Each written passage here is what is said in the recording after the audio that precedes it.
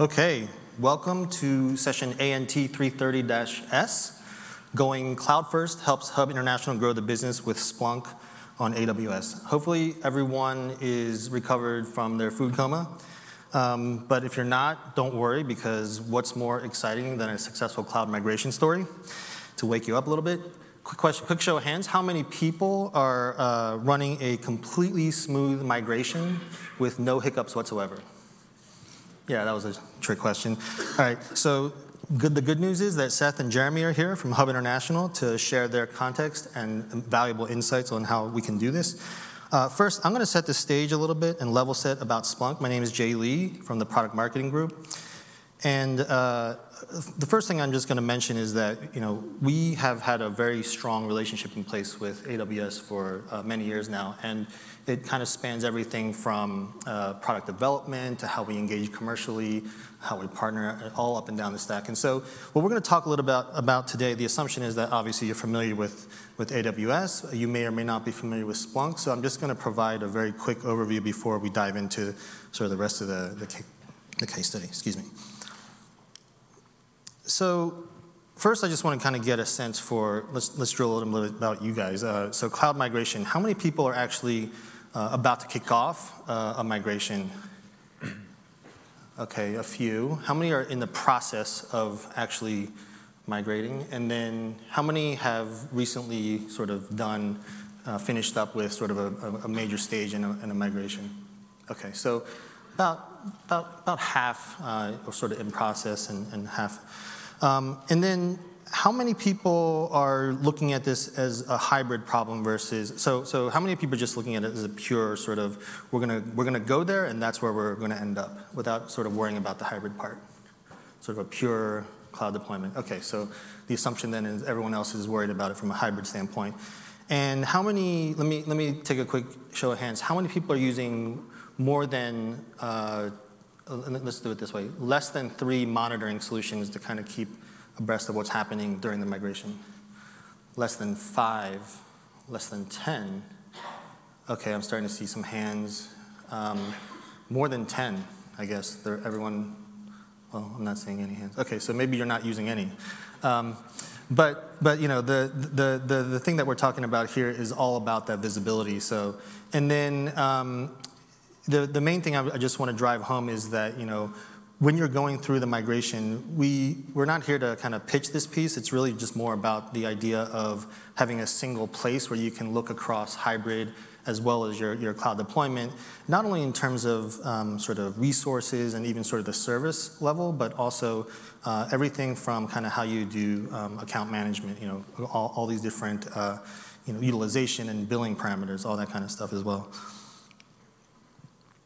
And so this is where the partnership becomes so important, because the number of integrations that we have that are super deep as well. So it's very much about staying on top of all the new features and capabilities that AWS is releasing on a regular basis. This is already outdated, and top secret stuff I can't talk about that you'll hear about tomorrow, it'll be outdated yet again. So. But the key is, again, that we try to make it as easy as possible for people to leverage all the rich data coming out of their AWS environment, so that you can look across, again, not only what you're doing in AWS, but sort of across the rest of your environment. So for those of you who have not used Splunk, let me just show of hands who has actually knows of Splunk or has used Splunk. Okay, so that's actually a lot of people. How many are actually using it today? Okay, and how many are using it for your migration that you mentioned earlier? See, that's way too few. We're going to get that number up. Okay, so the whole point is, again, that you can look at it as, what's the visibility? How do I treat the data as the visibility part, and then what are the analytics I can run on top of it to sort of make good decisions about what I need to do next, and then obviously tackle and execute those steps. So our objective here is, within your very complex environment, the end state is we have this visibility across all these different resources, and even across sort of the service level. And I'll go a little bit more into that. So an example would be, I want to just understand what's happening sort of from a security posture. So it might be anything from compliance to, just ensuring that, all the sort of legions of developers and QA folks and everybody else is sort of not making any honest mistakes could actually result in something more severe than just a misconfiguration, breach or account takeover, that type of thing. So looking at it from this standpoint, what you're actually seeing here is a view of the AWS app running on Splunk. And the idea here is that you can look at things like specific parameters within your VPC resources, like are you even using ACLs? Why am I seeing modifications there? What are maybe there's some sudden change in the number of security groups, or S3 buckets are misconfigured for just open access, that type of thing. So again, it's just looking at it from sort of basic posture, which then helps you understand, okay, how can I do more investigative? What do I need to dive into to understand deeper?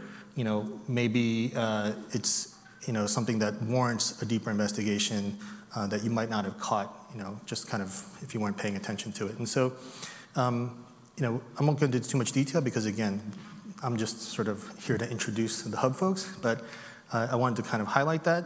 And then, of course, the main thing is that the migration monitoring is kind of at the service level. It's also very important because these service owners may be looking to, ensure continuity, and then even, they have a plan, so you can still trust the plan, but, you want to continuously sort of verify that using real-time confirmation and, different checks. And, this also allows you, that third bullet says, resolve migration problems without any service customers finding out about them. I mean, we're not trying to be underhanded here. It's just more that you're making sure that, you're on top of it and you can really respond quickly before it becomes a real issue. So, with that, I will hand it back over to the Hub team, and yeah, let's just give them a warm round of applause. Welcome for being here. Thank you. Thank you. Afternoon, everybody. So who are we? So I'm Seth Morrell. I'm Vice President of Architecture and Engineering at Hub International. I've been part of Hub since February of 2017. I've held a lot of different positions in large enterprises, and I was brought into Hub to help with a cloud transformation and help inject some enterprise thinking into Hub as we're growing rapidly and really need to start thinking big. Jeremy, you want to introduce yourself? Yep. I'm Jeremy Mbalabala. I'm the Director of Security Architecture and Engineering at Hub International. I started in March of 2017 at Hub, and I was brought in to help build a security program kind of from the ground up that was non-existent previously. Yep. All right. Thank you, Jeremy. All right, so who is Hub? So Hub is an insurance brokerage based in the US with operations in the US and Canada. We have over $2 billion worth of revenue, 500 plus offices. We're private equity backed. We're 12,000 plus employees. That number is important because when I started back in February of 2017, we were barely at 10,000. We've grown quite a bit and continue to grow. And so our migration to cloud and the things that we're going to talk about today are becoming more and more important, the little larger that we get. So our growth is based on continuous transformation. So this top left goal that Hub has is driving revenue and organic growth through mergers and acquisitions. So we grow as companies normally grow. We make money, but then one of our primary revenue targets or revenue methods is through acquisition. So when we say acquisition, we're fairly serious. In 2017, we completed over 50. In 2018, we're on target to do near 70. And so when you're bringing all these organizations in, one of the things that we're trying to do here in the second goal is to try to standardize on processes and procedures and essentially attain operational efficiency. As you can imagine, if there's one way to do things, we find companies that will have 8 ways of doing the same thing, and so we're trying to standardize on our processes and just to improve how we operate. One of the other things that we're trying to do from a transformation perspective is build a best-in-class technology strategy with a cloud-first mandate. So anytime we think of something new, we try to just automatically respond with the word cloud. We're also heavy into data analytics. We're using it to make better business decisions, make them faster, higher quality, et cetera.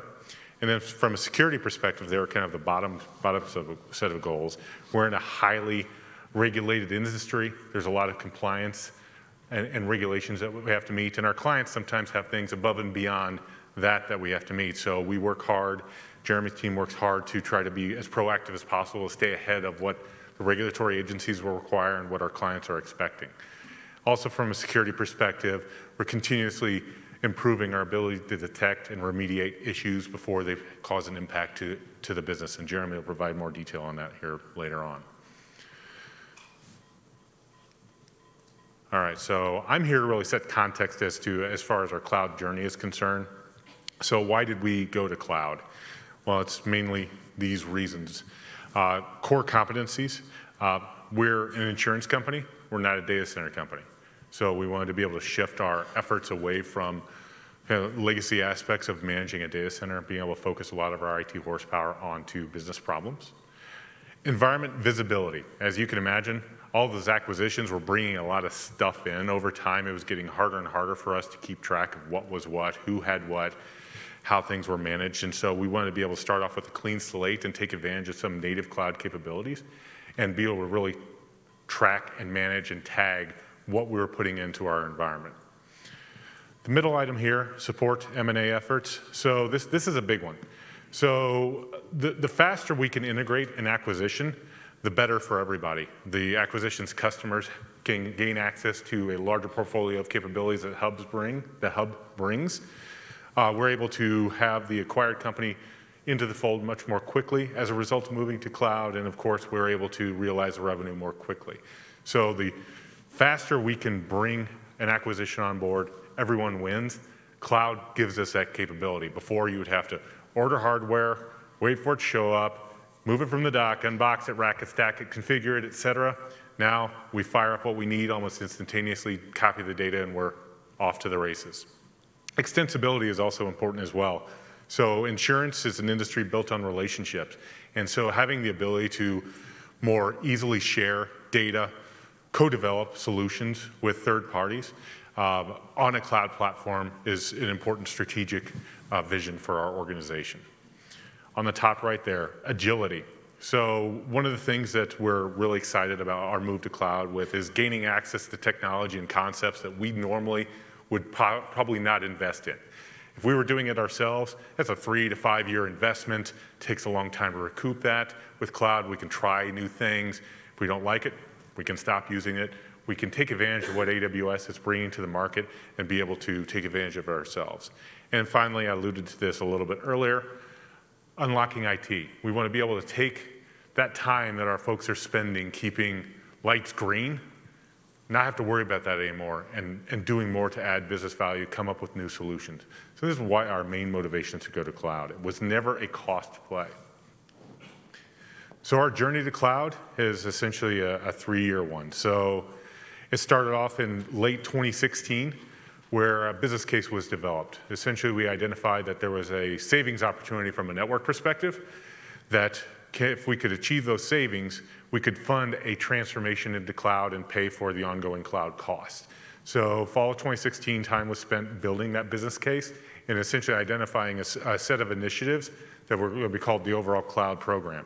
So early in 2017, the business case was reviewed and approved. We started moving things over. Office 365, Dynamics, CRM. One of our most critical applications is Applied Epic. We moved that from our data center to their private cloud. We were already a Workday customer. We were already an Oracle Cloud customer. We basically just started moving things out of our data center to SaaS platforms or private clouds where possible. And that left kind of 2 big chunks of workloads within our data center that we wanted to work on. We had our data center applications and then our end user computing environment. I'm not going to spend a lot of time on the end user computing environment right now, mainly because that journey is really starting for us as we speak in really the first half of 2019. I'll spend most of the time talking about our data center applications. But so what we did was in 2017, I was hired on in February. We had to pick a cloud platform. We picked AWS. One of the reasons I'm here. We started our design process in May of 2017. Build was kind of in the summer of 2017, and really migration started there late summer, early fall of 2017. And that migration process, that data center evacuation for our applications, essentially went through that's late summer of 2017 up through October of 2018. Our original goal was to be done by June 2018. We almost hit that target. October is close enough. As you can see here, we're also preparing for our migration of our VDI environment. So about 90% of our user base uses Citrix to perform their day-to-day work. We're going to be moving that from our data center into the cloud as well. All right, so how did we do it? This looks like a pretty generic consulting slide. We designed, we build, we migrated, right? Okay, good, great, wonderful. How are we special? How are we different? Well, it really comes down to a few items. Some of them represented here by the arrows and that security bar. So from a design perspective, we went into it knowing that we don't really know what the heck we're doing. We're relying a lot on some great external consulting partners, but we also know along the way that things are going to change. So we weren't married to the design. Nothing was sacred. So the design evolved quite a bit, and that helped overall. There wasn't a lot of resistance to change because we went into the whole process knowing that, guess what? What we went in with is probably going to be a lot different than what we come out with. From a overall kind of theme perspective, one of the things that we tried to kind of keep as a core was perfection is the enemy of progress. And what that meant was we essentially were lifting and shifting our workloads from our data center to AWS with very little remediation. Despite how aggravating from an IT engineer perspective that can be, we didn't want to spend a lot of time retooling because that would just add time to the project, and it would also delay the benefits we were trying to achieve with our cloud migration. So we kind of had that as a mantra, that perfection was the enemy of progress, and just look for ways to continuously move forward. And that goes to this fail, learn, and iterate line. So there wasn't a day that went past where we had 2 or 3 issues, some of them show-stopping type issues when it came to our cloud migration. But we were open to learning, we were open to resistance, we were open to some controlled risk, failing at some things, learning and incorporating and continuously improving. The team overall did an excellent job of just persevering, keeping their heads up, and just continuing moving forward. We didn't look for excuses, we looked for opportunities to move things along. Every time a rock was thrown our way, we figured out a way over, under it, through it, what have you. And we were very open to, hey, we touched something, we got shocked. Okay, why did we get shocked? Let's incorporate those learnings, let's try again, and just continue moving forward. And then that last bar there at the bottom, security. So Jeremy, who had just joined the company in March of 2017, I had just joined the company in February of 2017. When we started our design in May of that year, day one, Jeremy from security was there. Our CISO was there. I was there, my team was there. We started the project off operating as one team. It wasn't security operating in an ivory tower, building binders of policies and procedures. It wasn't my team off tinkering with the nuts and bolts and coming up with something shiny. It was a collective, collaborative effort from the get-go with security in mind from day one. Security is throughout our entire design, our build process, our migration process, and it was done so in a collaborative manner so that we could achieve increased security objectives while still maintaining the speed that we needed to achieve our overall cloud goals. So that was very important on the how. Overall, throughout the entire journey, to use another consulting term, it was a one-team effort. There was a lot of give and take. There were times where we wanted something and Jeremy's team wanted something else, but we always figured out ways to make it work so everyone walked away from a challenging situation feeling like, hey, we were able to move forward, and we're all trying to support the same goal of enabling cloud technology for Hub International.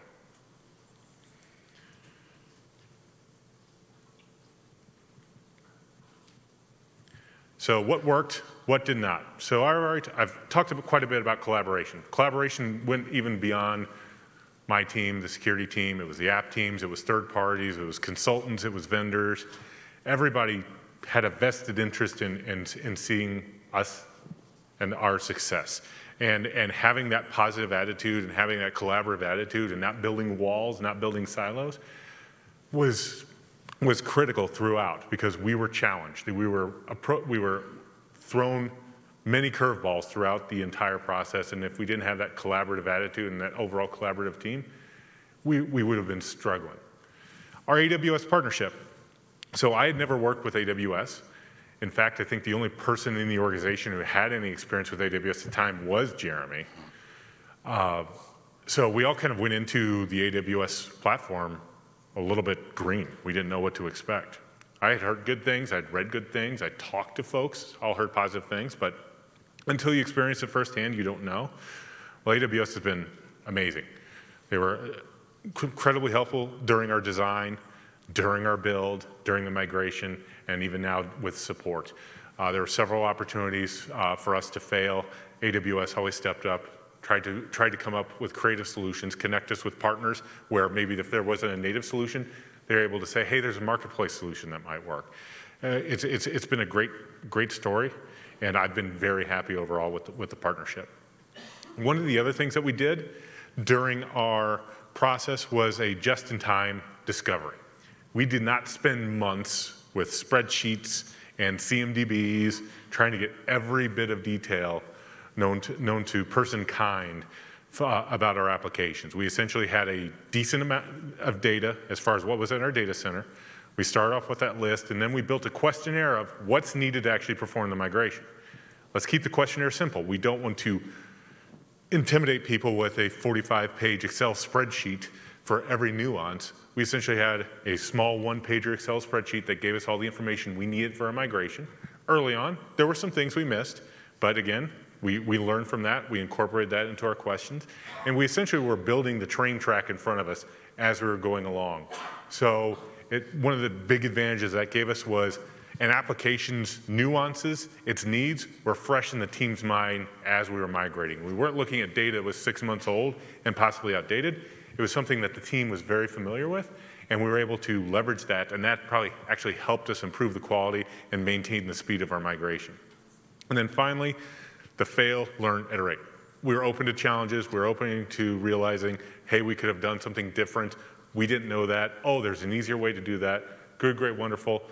We were able to take that, incorporate that into our processes, and just continuously improve. It got to the point where I never actually had to worry about migrations because I knew the team, even if they ran into a challenge, would figure out how to incorporate it and avoid that challenge the next time around. What didn't work out? Several things. App ownership was a challenge. So as you can imagine, being the highly acquisitive company that we are, sometimes finding an app owner was challenging. If an app owner existed, or they may just know, I don't know, it's just an icon on my desktop, right? You know, sometimes that was the level of knowledge we were able to extract. And so there were quite a few times we just kind of took a risk and migrated and hoped for the best. And most of the time it worked out. Other times it didn't, but then that's where that collaborative attitude came in, and everyone jumped in to figure out, okay, why isn't this working? Is it a firewall rule? Is it a configuration? Is it a Windows Server problem? So app ownership was a challenge, and we knew that going in with our just-in-time discovery process, that without doing that exhaustive search, we're going to run into some challenges, but we worked through it. SQL. So we're a big Microsoft SQL shop. The way we did it on-premise, not the way it should work from an Amazon perspective, mainly from a licensing perspective. Licensing and density. So in fall of 2017, we actually started running out of things to migrate because we weren't sure how we could migrate effectively our Microsoft SQL workloads over to AWS without incurring ridiculous licensing costs if we were to do it the same way we did it on-premise. So there's a scenario where everyone jumped in. We had consulting partners, AWS, Microsoft. Everyone jumped in to help us figure out how do we kind of crack this nut that is the licensing conundrum to make sure that we're in good shape and our SQL workloads perform the way they need to perform as we move to the cloud. Basically, we had to reverse engineer everything that we did on premise, re-engineer it for the cloud, but we were able to get through that. SMB. So I mentioned that VDI environment. So one of the things we learned early on is we have a lot of SMB applications.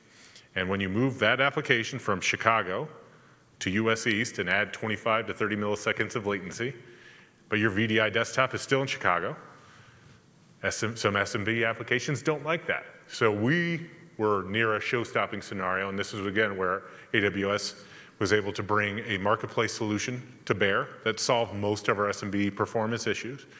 We still actually have a few SMB applications that have to stay in the data center because they just need to be that close to the end user computing environment.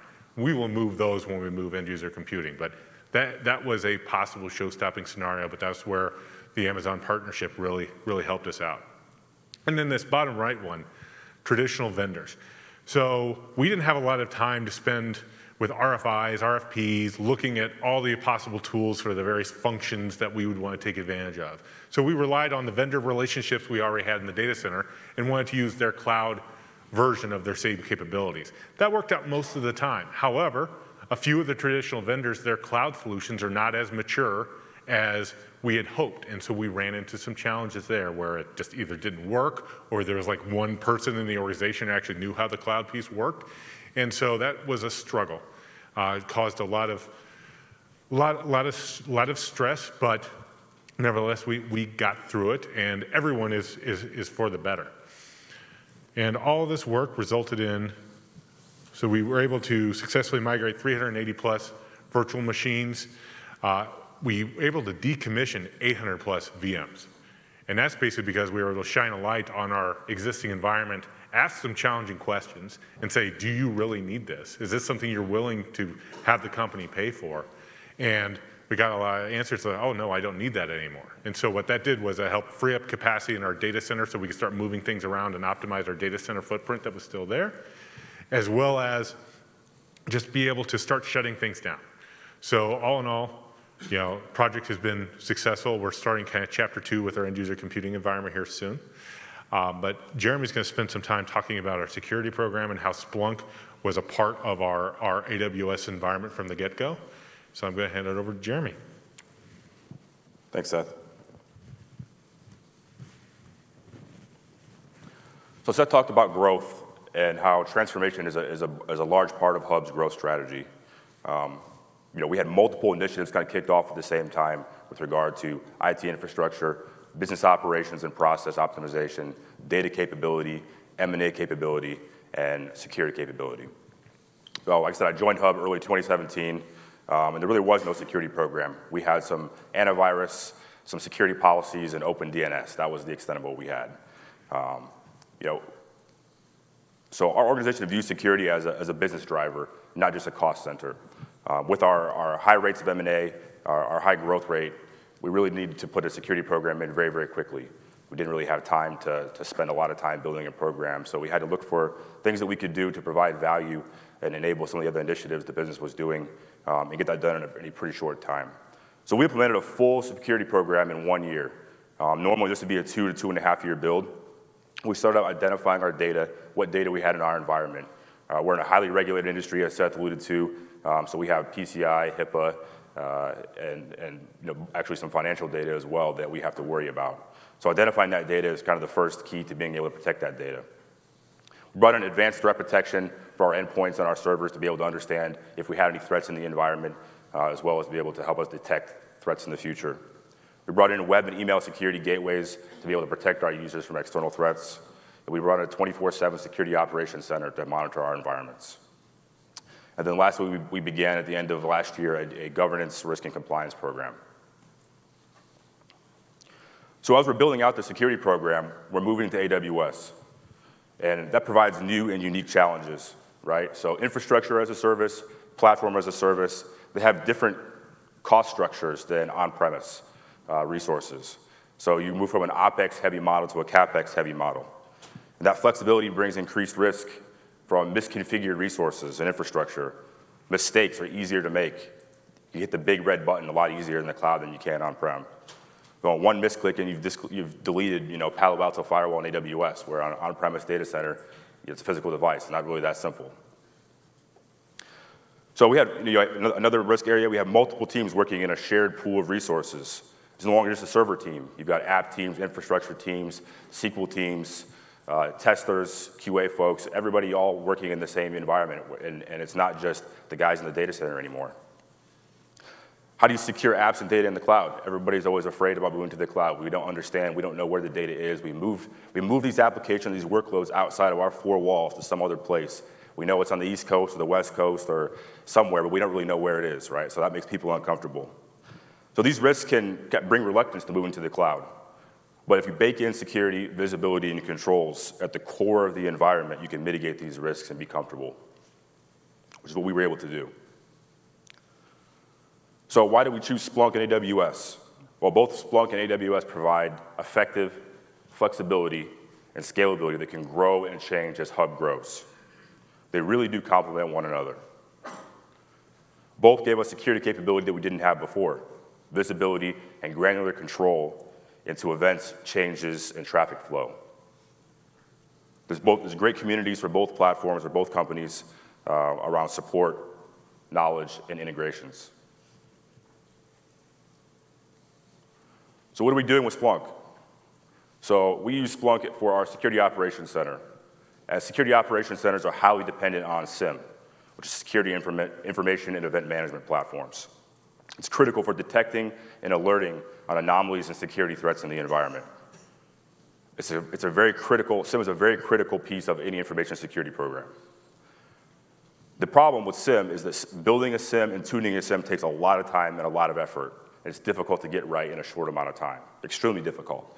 A good example of where that can go wrong, that there was several years ago a highly publicized breach related to a major US brick and mortar retailer that was compromised. And they actually had detected the compromise and the alerts that were coming into their environment. But they were unable to understand what they were seeing because their systems weren't really tuned, so there was too much noise coming in.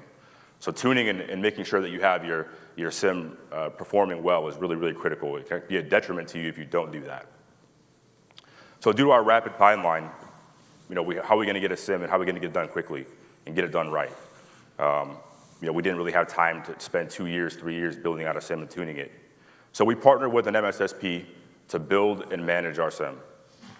So they not only provided the initial implementation and initial tuning, but they provide ongoing tuning, maintenance, and support for us. And that same partner also provides our 24/7 security operations monitoring. We also didn't really have time in a year to be able to hire security analysts, build out a SOC, build all the playbooks, build everything from scratch. So we work with an established partner that provided a lot of value for us. So Splunk can do a lot of things, but we're focused mainly on security, on SIEM. We're using the Splunk Enterprise Security Module as our SIEM. There's also other benefits that Splunk can provide, and we're looking to kind of expand that in the future with our infrastructure teams, our operations teams, some of the app teams. So provide them with not only security relevant data, but also consume and ingest some other data sources that may not be security specific. So this is our design for Splunk. And Splunk really has two main architectures. There's Splunk Cloud and there's Splunk On-Prem. And folks always ask me, Jeremy, what are you using? Are you using Splunk in the cloud or Splunk On-Prem? And I say, well, it's both. We're not using Splunk Cloud, but we're using Splunk On-Prem in the cloud. So our partner, MSSP partner, has an AWS account where our search head for Splunk and our indexes are located. And we have the forwarders located on our on-premise data center as well as our AWS accounts. We have many accounts. I'm sure many of you do as well. And we have VPN connectivity between our MSSP and our data centers. We do have a direct connect between our on-premise data center and AWS today.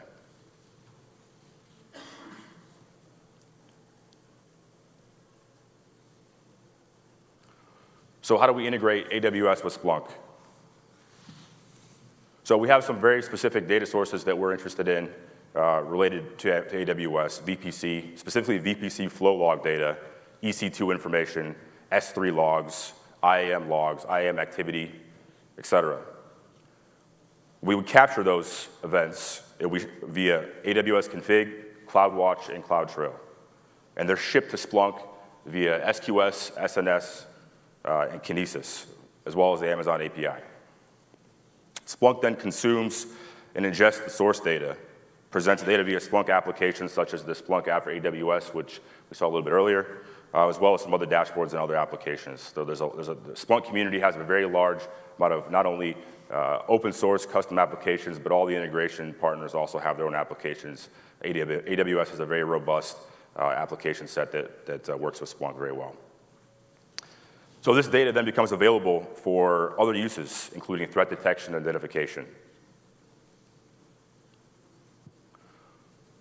So now we have this AWS environment data streaming into Splunk, parsed and indexed. We can do fun things with it, like threat detection, threat hunting. So this is Sine's pyramid. The bottom of the pyramid, we have correlation. correlation of data from one data source to another data source, or more usefully, from one data source to many data sources. Move farther up the pyramid, once you have correlated events, you have to understand those events. Otherwise, you just have events, so you have analysis. Analysis means work. It's work to understand what those events mean. You move up the chain even farther, you get to threat hunting. This is really where you become proactive, looking for threats in your environment, as opposed to being reactive all the time. This is even more work than analysis. As you move up the pyramid, you increase complexity, cost, but you also gain efficacy. So what's threat hunting? So this is the threat hunting loop. It starts with creating hypotheses. Those hypotheses you can then investigate via tools and techniques that are in your security stack, Splunk being one of those tools. That allow you to uncover new patterns, tactics, techniques, and procedures that the attackers are using against your environment. You can then enrich that data by informing yourself through the analytics and be able to then influence your original hypothesis, modify those hypotheses, or hopefully inspire and create new hypotheses. So the data sources that we're ingesting from AWS mainly center around change logs, login activity, storage logs, some performance telemetry, but most importantly, the highest volume will be the network activity related to VPC flow logs. The data is then indexed, correlated, and we provide alerts to our SOC. So the VPC flow logs are by far the largest volume and the hardest for us to deal with. So how do we consume these logs into Splunk? Well, we use Amazon Kinesis data streams to do that. Why Kinesis versus SQS? Well, SQS is queue-based. Kinesis gives us near real-time data streaming into Splunk. Kinesis provides ordering. Ordering is extremely important when you're looking at network data for threat correlation. Kinesis also provides message receipt acknowledgement. So think about TCP and UDP, right? TCP, the sender doesn't get a response back saying that you received the packet, it's going to retransmit the packet. Whereas UDP, it's just going to keep sending packets, right? So it's very important for us to be able to understand and have context that we received all of the information and context around that communication that took place with some external source. So having the ordering and having the ability to acknowledge that we received all of the messages, we have all the information we need to act on is very important. Kinesis provides that for us. And finally, SQS has relatively low read-write limits. Kinesis doesn't really have that problem. It can support much more data. So now that we have this data, specifically flow data, probably our most valuable set of data, by volume anyway, what are we going to do with it? So let's enrich it and make it more meaningful to our security program. So we use a third-party threat intelligence aggregator to provide us information about real-world threats that have been observed by other organizations in our industry, by the government, security companies, and they provide us threat bulletins. These threat bulletins come in via STIX and taxi feeds, which are open standards for indicators of compromise. So STIX is really the format. It's a structured data format for indicators of compromise. And taxi is an application layer transport protocol that allows those indicators of compromise to be received and sent to Splunk. These indicators, or these threat bulletins, contain both context. Sometimes there's threat actor information or attribution if that can be attained, but most importantly would be the indicators of compromise. So we stream and import these into Splunk via, like I said, a third-party threat intelligence aggregator. And this correlation allows us to provide high-quality, high-confidence incidents. So here's an example of a dashboard in Splunk for the Splunk app for AWS. And this is just a snapshot in time of our security groups across all of our accounts. So you can actually filter this down to a specific account or a specific region or a specific set of security groups if you'd like to, or by tags even. But it's kind of nice to be able to kind of see as an aggregate level, hey, this is what we have in our environment. So at the top left, we have the number of security groups that were there at this point in time. Next to that, the number of rules in those security groups. And then it also gives the ability to kind of summarize changes in the environment, understand what changes are taking place, right? Are we having changes, adds, deletes to security groups? And is this normal, or are we, we're making a lot of changes that maybe we shouldn't be making? Just kind of give you a bird's eye view of what's going on in the environment. It also can help you identify unused security groups that you might want to clean up. Unused security groups are dangerous because they can get applied accidentally to resources that may be more permissive than you want. So it's generally good to make sure you keep that stuff clean. Once again, and all these items are contextual, so you can actually click on all these items and drill down for additional context and detail. So while this is a static screenshot of a dashboard that's a point in time, you can actually click on any one of these items and drill down and get really high level detail, or really minute detail on each one of those items. So here's the dashboard of VPC flow logs, also from the Splunk app for AWS. On the left, it kind of highlights our accepted versus rejected traffic by traffic volume. On the right, it will also show accepted or rejected traffic by geographic location, which is really important for security.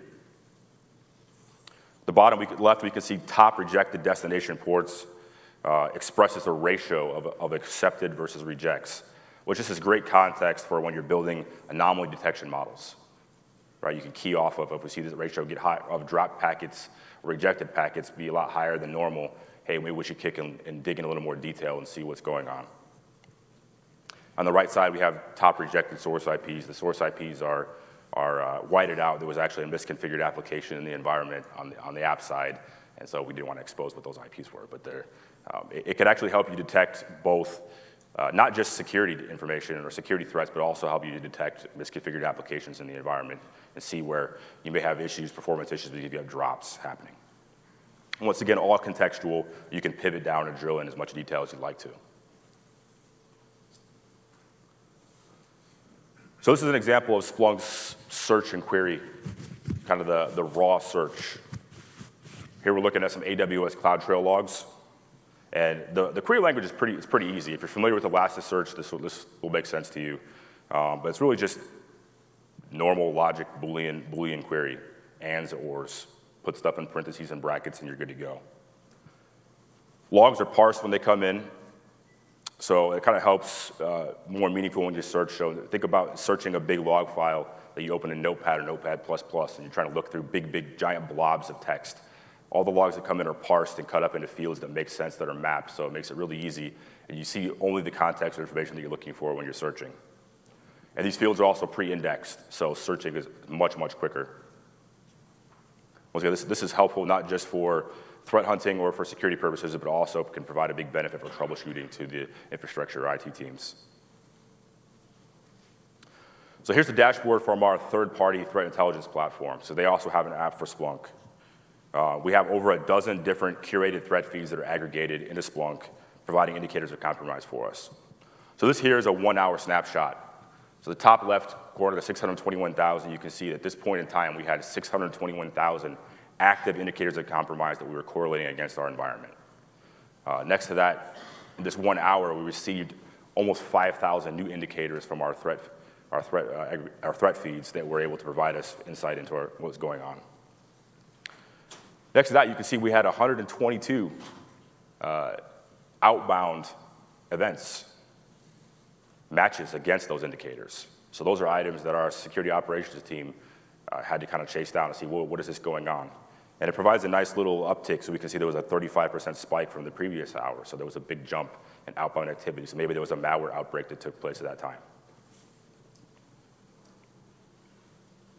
So if we look at the bottom right, we have the threat indicator matches. It provide us source and destination IPs. The age of the event, so it starts at 0 days to make it easy, so analysts aren't trying to calculate dates and times back in their head. It'll provide the source feed where the indicator of compromise came from. And you'll see here that at the top event there's multiple feeds that were associated with that event. That helps provide us a higher level of confidence. If we have 6 different threat feeds that are telling us, hey, we all see the same bad thing happening here, then it's going to get a much higher confidence level. And then we also assign a severity level to events. We have different playbooks, different courses of action for different levels of severity that our analysts would take. So what did we learn during our journey with security and moving to AWS? Specifically with Splunk, well, we learned that we should use IAM roles instead of AWS access keys to integrate with Splunk. We have, like I said, some compliance regulations, and those require access keys to be rotated every 90 days. So we can offload that and not have to rotate those keys across multiple accounts on a regular basis by trusting an account in our MSSP's environment via IAM role. We had a lot larger volume of VPC flow data than we originally anticipated. We had previously very little, not really any insight into our east-west or north-south network traffic, so we didn't really know what the volume we were going to see once we moved applications over, and we grossly underestimated the size of VPC flow data that was coming in. So make sure your indexers for Splunk have enough horsepower to handle that, or you will suffer some query search time issues. Also understand the licensing impact. Make sure you do that analysis up front. Don't learn the hard way, having to go back and beg for money to be able to true up and account for the increased number of traffic. Definitely invest in a third-party threat intelligence platform. It's great to have all that data in Splunk without the threat intelligence. I mean, it's still there. You can still do troubleshooting. There's a lot of value there. But from a security side, you get a lot more value by being able to go up that threat hunting pyramid and do that correlation and analysis, and hopefully eventually get to threat hunting. Use the Splunk app for AWS that we talked about. There's features in there to help you very easily identify misconfigurations in the environment and provide some greater insights into billing.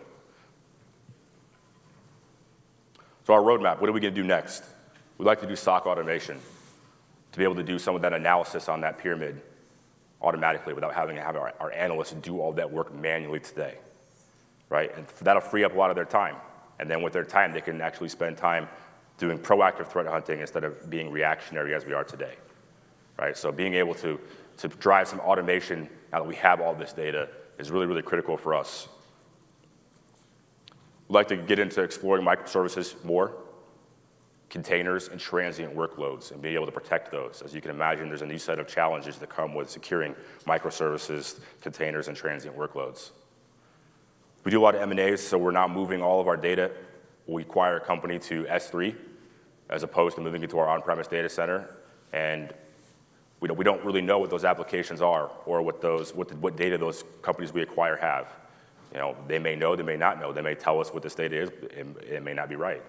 So in order for us to protect that data appropriately and understand where it needs to go from a zoning perspective in our environment, we need to classify that data. So we're exploring using Macie data classification on AWS to be able to provide some data classification for us while that data is in S3 temporarily before we move it to its final landing zone in AWS. And lastly, enterprise monitoring. So we want to open up and use Splunk more beyond just the security use cases that we have today, and be able to help empower our app teams, our database teams, infrastructure and network teams, and be able to provide them some the ability to have logs and information and the search capabilities and dashboards that Splunk has beyond just security. With that, we'll open it up for questions. Okay, thank you so much. So in a nutshell, you know, depending on where you are, and that was a great story, and depending on where you are in your kind of journey and from a security standpoint, your migration, you know, there's something we can do for you. I'll take any questions if people have any specifics they want to get into. Yes, in the back. Actually, I have a question for one of each of you gentlemen. Thanks for the talk. I'm not an InfoSec professional, so educate me on all of that volume of potential threats on that dashboard. How do you have the capacity to chase all those down? And my second question is, you mentioned cloud migration wasn't a cost play. How did the ROI turn out, or what was the before and after cost? Okay. Do you want to repeat the question for the sake of the Yeah. audio? Yeah. So I apologize, we don't have mics here, but so can you repeat your first question so I can repeat it back for the audio? How do you have the capacity in your SOC to chase down all the potential threats you showed in that slide? Okay, so the first question is how did they have the capacity to chase down all the threats that they were showing in the SOC? Yep. So number one, we rely heavily on our partner, MSSP partner, to provide that tier 1, tier 2 resolution. It really takes a lot of time to be able to to filter those things and kick off events to us. We have a small team of analysts in-house on staff. So we rely very, very heavily on that partner. If we didn't have that partner, we'd have another 8 to 10 bodies on staff to be able to try to handle that volume. And coupled with that, it's continual chasing, tuning, being able to drive down the false positives. Understanding, so severity levels also helps play a factor. So we see a lot of as you saw, we had a lot more inbound matches than we did outbound matches. So those would have a lower priority for us since we're going to rely on our Amazon security groups and our IPS that we have in place in line to be able to block a lot of that stuff. So we would prioritize the outbound events first. Second part of the question, again? The cost benefit. The cost benefit. Yeah, essentially we had a waterline of what our budget was in 2016, and when we identified that, hey, we could save a lot of money by changing our network provider and how we deliver our network, rather than actually just saving that money, we said, no, we're not giving that money back. We're going to take that money and apply it to the cloud transformation as well as the OpEx run cost of the cloud itself. So our waterline stayed the same from a cost center perspective, but we were able to take that money and essentially reinvest it into the capability that the cloud got us. So we knew going in that, hey, it's going to cost us money, but from a corporate accounting perspective, IT is still coming in at the same cost. It did take a lot of work up front to estimate, hey, you have X number of workloads on-prem, that translates into Y workloads in the cloud. Does the math actually work? Validate that throughout the journey to make sure everything is indeed okay, and it's worked out. Other questions right here? John? Organizationally, where does Splunk sit? Does it sit in InfoSec or is it in a monitoring organization? Where does it? So it's an InfoSec. Yeah. So it comes out of the InfoSec budget, something that we handle. But we're working with Seth's team to understand how we can share some responsibility for not only the financial side of it, but the stewardship and be able to provide the value they need. Because our contract with our MSSP is also tied to the monitoring of that environment. So if we're going to ingest 2 or 3 times the data that's coming in for performance enterprise monitoring or other uses, application uses, we don't want to pay them to be able to monitor that stuff. So we're kind of working those things out, but today it's an InfoSec. Back there, please. Yes. Yeah. I thought I heard for security, Joe, I thought I heard you say that you offer Splunk to application teams for non-security purposes. Is that true? We'd like to. We're not today, but that's something that's a future thing for us. The question was whether you can offer the Splunk as a sort of service to the application teams, right? Yeah. Yeah. Okay. Thank you. Back there. Yeah, Jeremy, this is a question for you. The VPC flow log, was that the only data source you fed into Kinesis just because of the volume, or did you go Okay. The question was, are the VPC flow logs the only data source you fed into Splunk, right? Yeah, for Kinesis, it's only the VPC flow logs. The rest of them we're pulling the S2S, SNS, or API. This gentleman here has a question. Being a financial services industry, I assume that you are subject to SOX compliance reporting. Will you also use the Splunk tools to generate SOX compliance or SOC 1, SOC 2? The question is about SOX compliance, specific to your industry. Are you also using Splunk there? We're not doing that today. Our primary focus today is on SIM and being able to provide value for the SOC. So we're building out a whole governance compliance program. We hired a team. They're bringing tools in for GRC, but that's a separate effort. One right here. Please. The ephemeral nature of cloud services versus on-prem services, how much did that affect your choice to use the on-prem Splunk solution? How much does retooling have to be done in order to move to the cloud? The question is about the ephemeral nature of cloud versus prem. How much retooling was needed to be done to the Splunk deployment? Yeah, so the Splunk cloud product, you could talk about this probably more than I can, doesn't have the same level of feature parity that the enterprise version has. The enterprise version is very robust, been around for a long time, and that's frankly what our MSSP partner uses. So we didn't really lose anything. Moving to Splunk's cloud product really is an ease of use and deployment. But with our flexibility, our hybrid situation, it made sense for us to use the on-prem. There's a question right here. I had a question about, you had 2 points about Splunk that I think are interesting. One is you said don't make your indexers underpowered. And the second was something about cost, like don't be surprised that, indexers cost money. Can you say more about that? Yeah, so our experience was that we didn't have any visibility into network data initially before we moved.